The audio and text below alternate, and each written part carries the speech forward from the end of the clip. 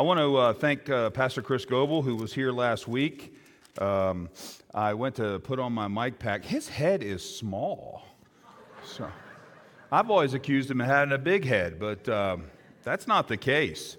So I'm grateful for him being here.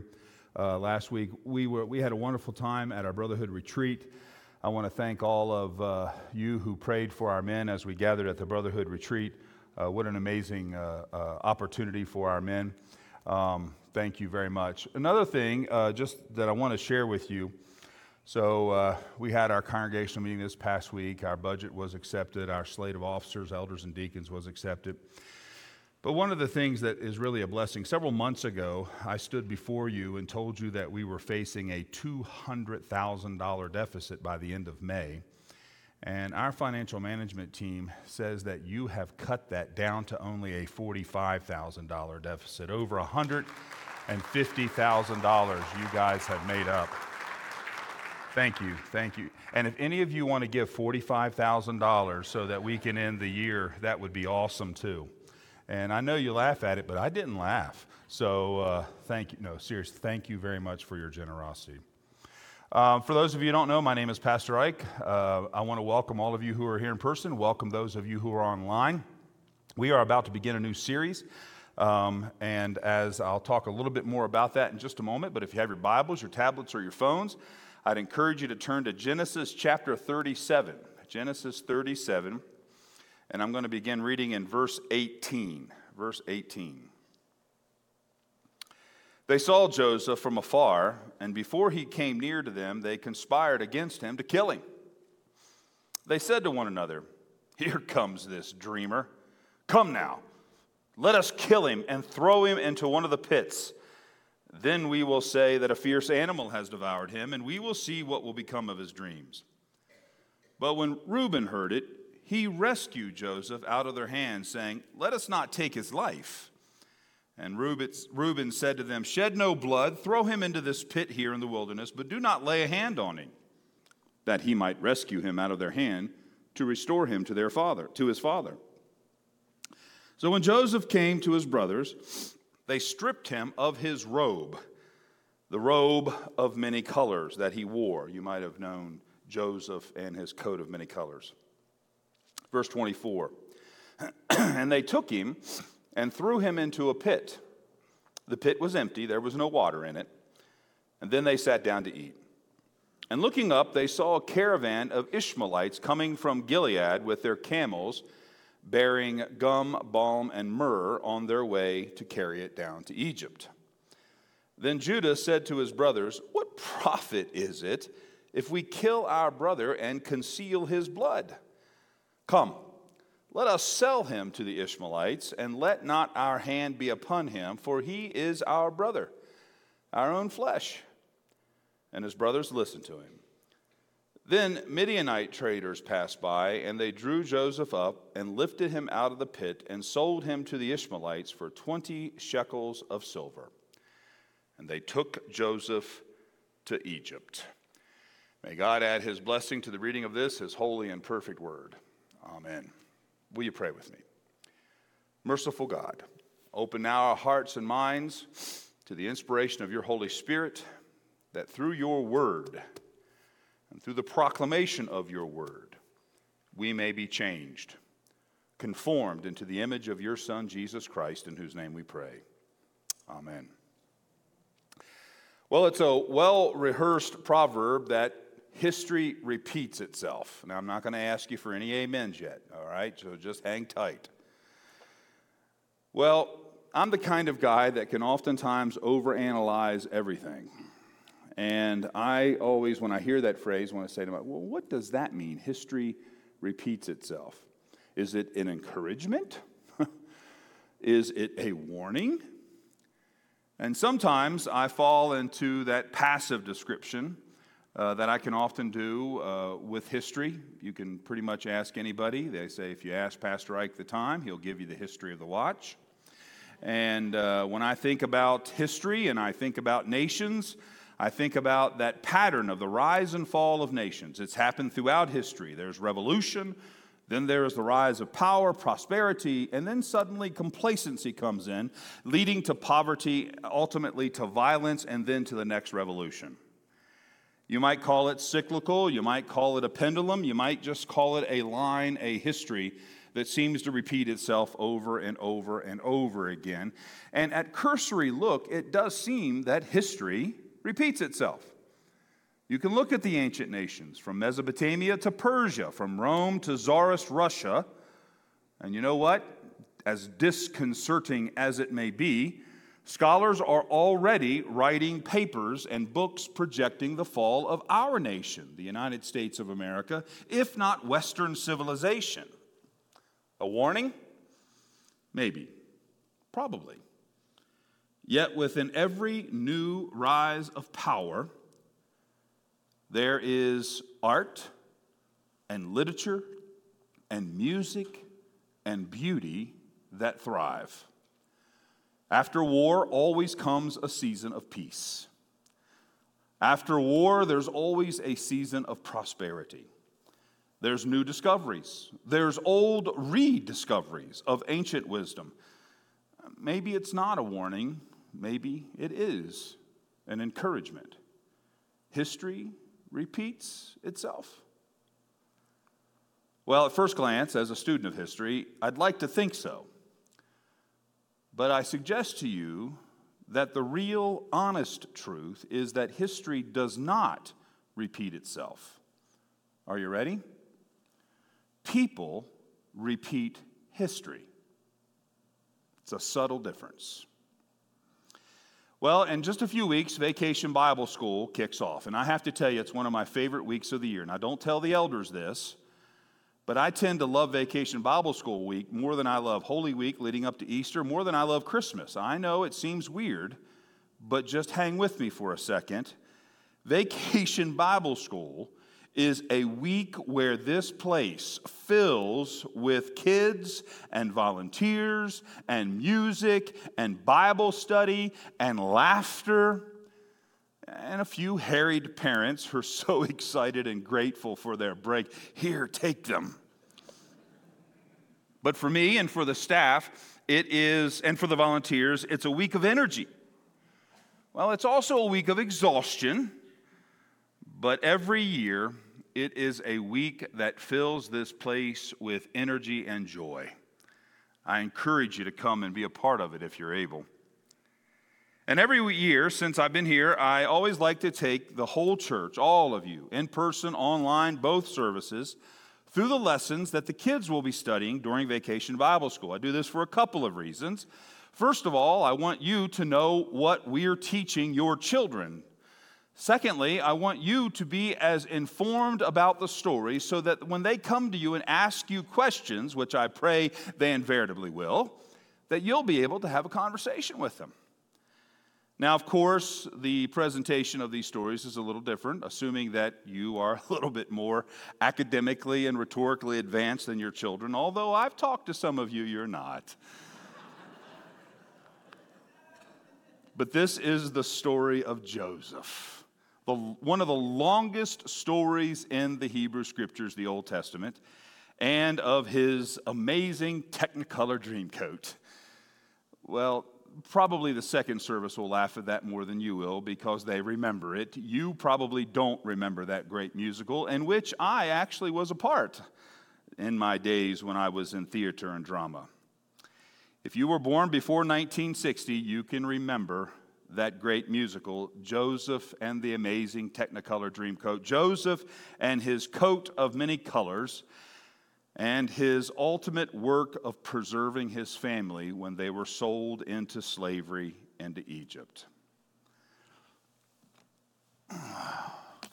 This was actually my grandfather's suitcase. My son asked me what it was.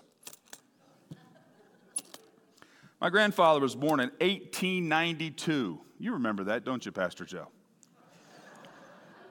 Let's see what I got in here. Oh, look at that, a tie. That's second service, so don't worry about it. There's a good one. Hold on here. Let me just sit this down here.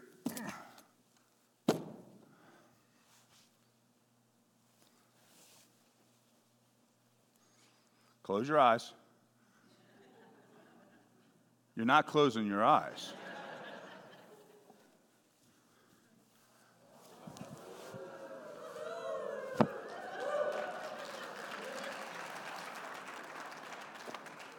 I will do anything to make sure you remember these sermons.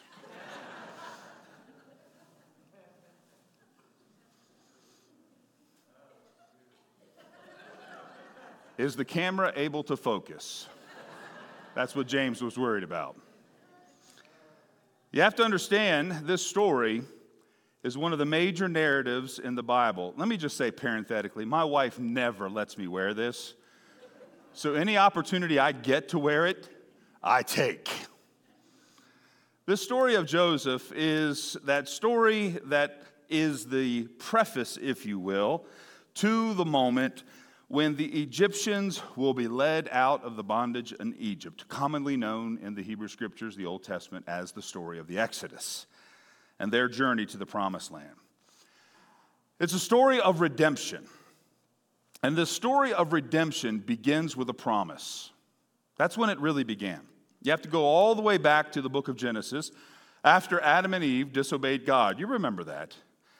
And in Genesis chapter 3, verse 15, God says, "These are the words of God. I will put enmity between you and the woman," he says to the serpent, "and between your offspring and her offspring. He shall bruise your head, and you shall bruise his heel."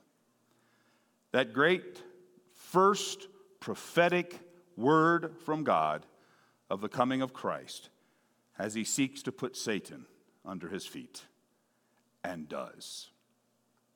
Now, from that prophetic verse, we see several major events that occur in your Old Testament. The flood with Noah, the Tower of Babel, when the languages of humanity were confused. And then we meet this old man named Abram. Abram's name means father. And God changes his name from Abram to Abraham, which literally means father of many nations. Abraham and his wife Sarah will have a son, and his name will be Isaac. And then Isaac will marry a woman named Rebekah, and they will have two sons, Jacob and Esau. Now that is a story you'll never forget as they go through the family perils in that situation. Jacob ultimately will have 12 sons with his 4 wives. So we already know Jacob's not the smartest guy in the world. The 4 wives, Leah, Rachel, Bilhah, and Zilpah. There'll be a test after the sermon. One of Jacob's sons, Joseph, is his favorite. And to show he was his favored son, he gave him a coat of many colors. Joseph does have a gift now. God reveals things to him through dreams. Mainly, God reveals to Joseph the future, what the future will look like. And one of Joseph's dreams is about how his brothers will someday bow down to him. Now, for those of you who have brothers and sisters, imagine the youngest saying that to you. Looking out at you, I can see some of you may have experienced that your youngest sibling said you'll bow down to them. What were your emotions? What would be your emotions? The favorite child, lord over his older brothers? Was Joseph arrogant? Were his brothers jealous? Were his brothers envious? Well, in this case, it may be easy to accept the old dictum. History repeats itself. But as we get into the story, we'll see that too often we people tend to always repeat history. You remember these other stories in Scripture, don't you? Where these kinds of things happened between brothers, between siblings. Cain was jealous of his brother Abel. Remember that? Back in Genesis. And Cain killed Abel. Joseph's brothers were jealous of him. And like Cain, the only option that they saw was to kill Joseph. And so they decided to kill him. Well, or they would have killed him, except that it would be ever so much more convenient and profitable for them to sell him as a slave.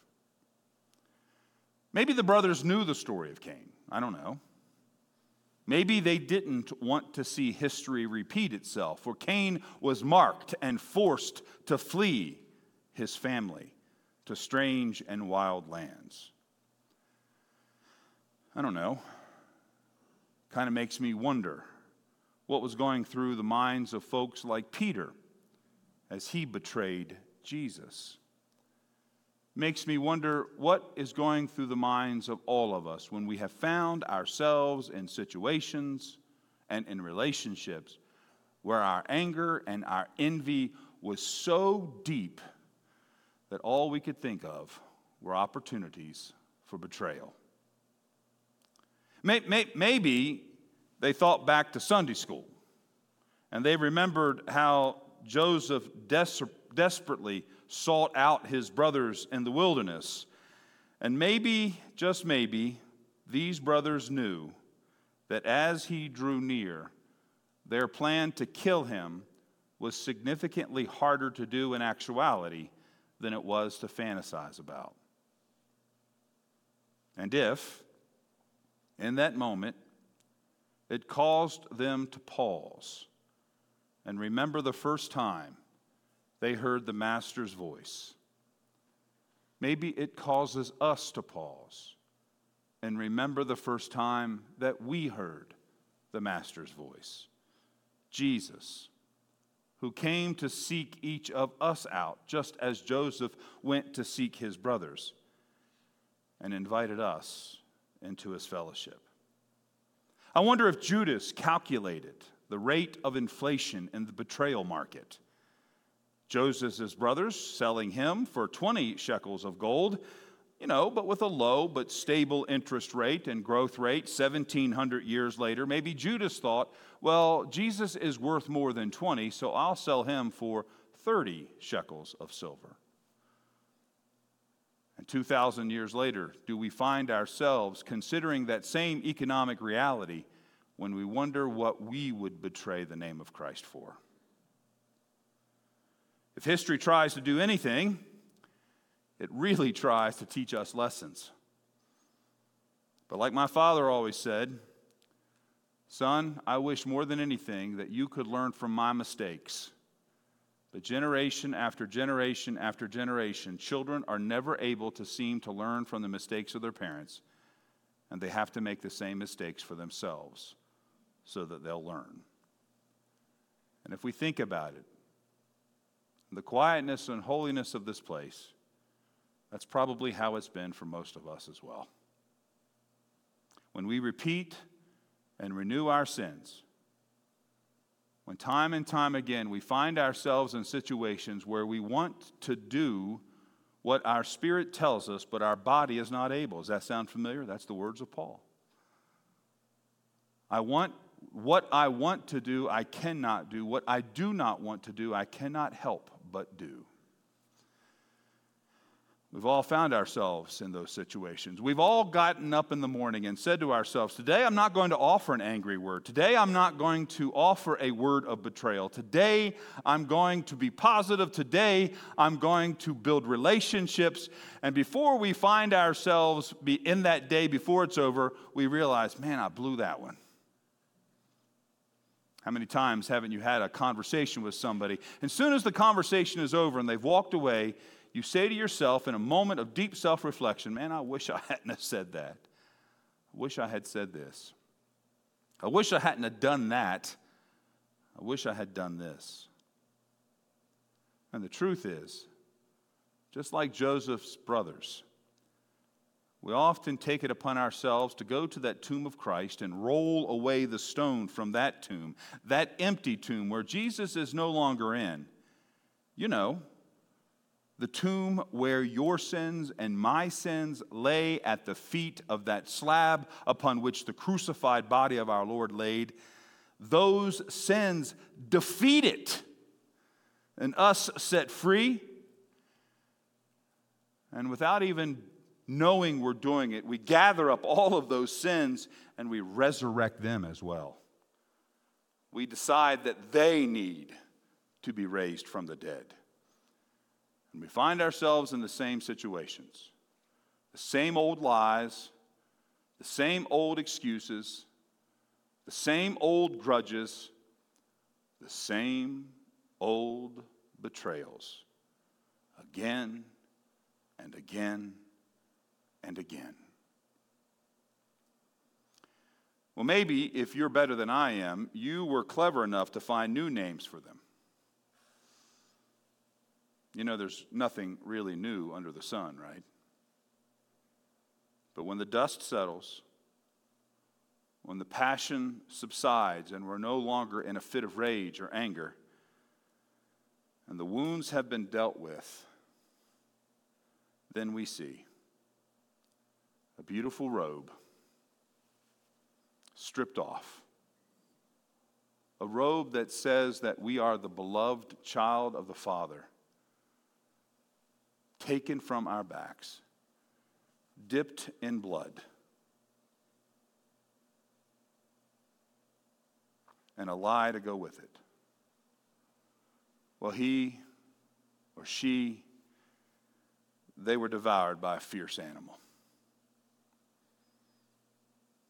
The devil made me do it.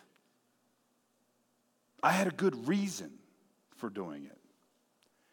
You would have done the same thing, Pastor, if you were in my situations. And you know what? You're exactly right. Now, we might try to excuse what we do and how we do it and what we say and how we say it by attributing it to fate. After all, history repeats itself, right? And we seem to repeat history over and over again. This is the church, brothers and sisters.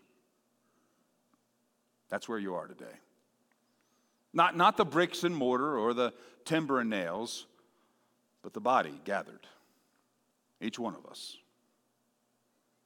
Guilty of betrayal, guilty of abandonment, guilty of being plagued by sins over and over and over again.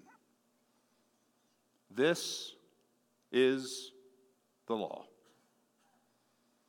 It is what we need to hear. It is what the Word encourages us to listen to. It is what the Word says you need to know where you are. You need to know where you are. For Christ is about to take you someplace else. This is a holy place. Because here, in this place, history is not repeated. It is remembered. And there's a subtle difference. Here, this is a place history is not repeated, but a word is recalled and proclaimed.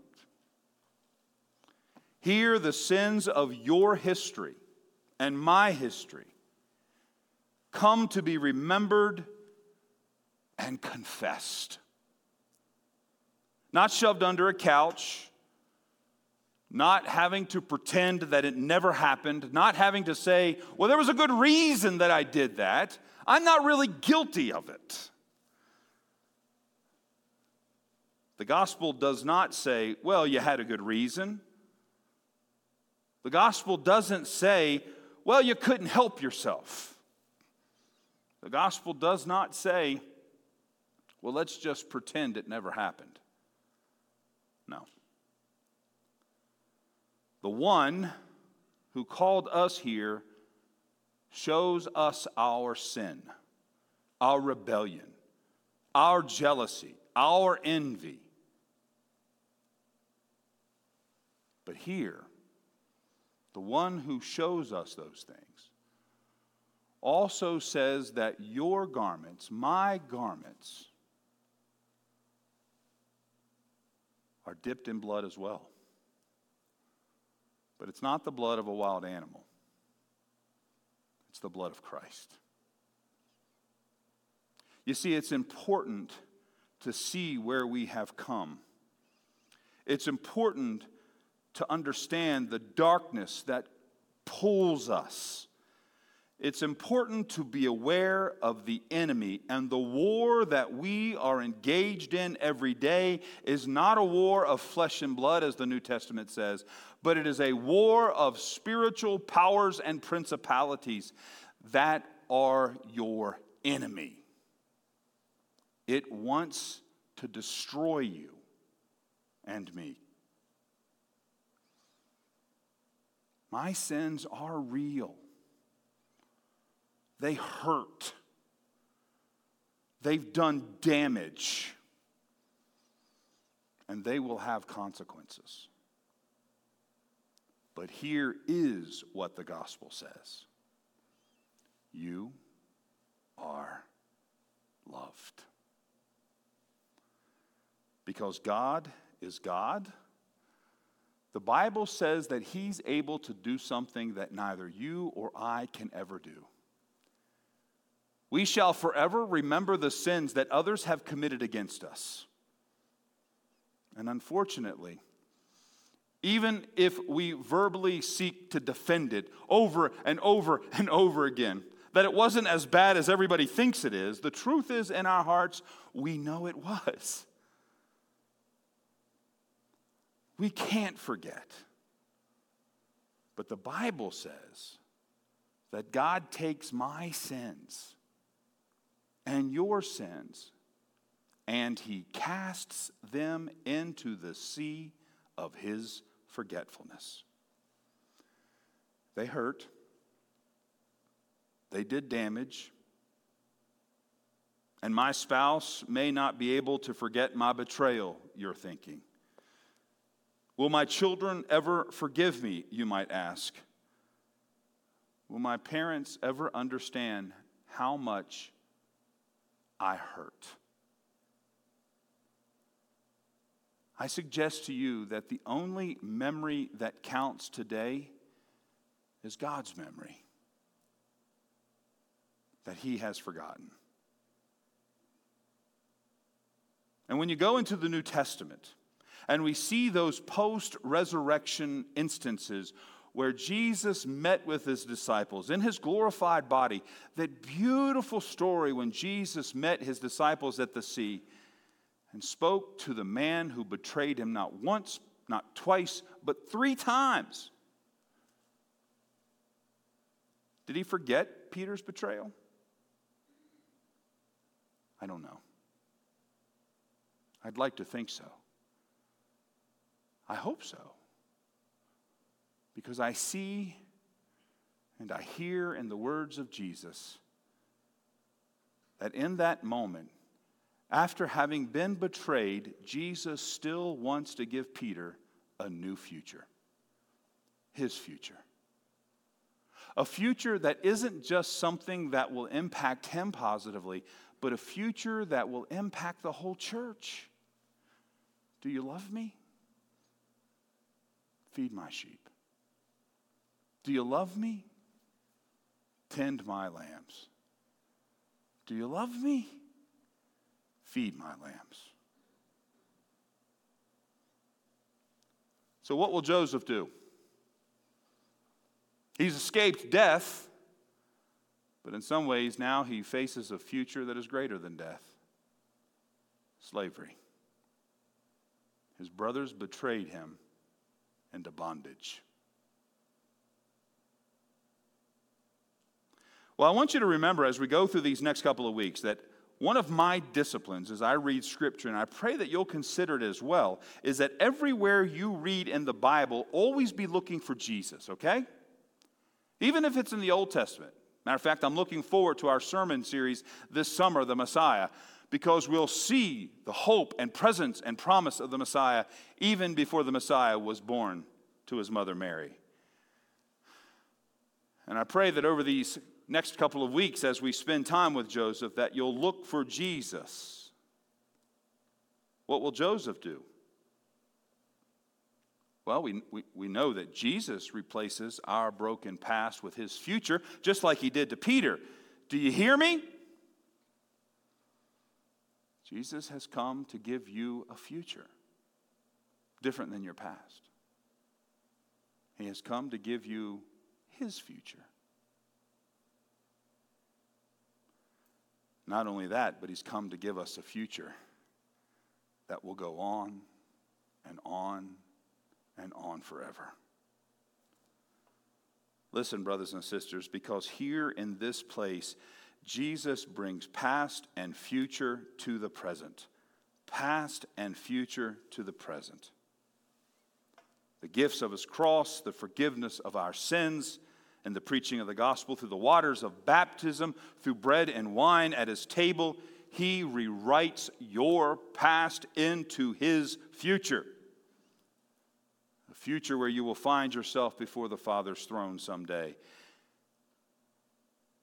And you'll be amazed and astonished. As God the Father looks at you, he won't see your brokenness. He'll see the faithfulness of his Son.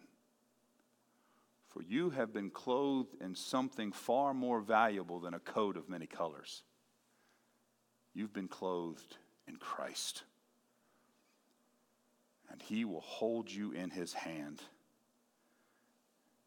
The same way that Jacob held his son Joseph's bloody garments in his.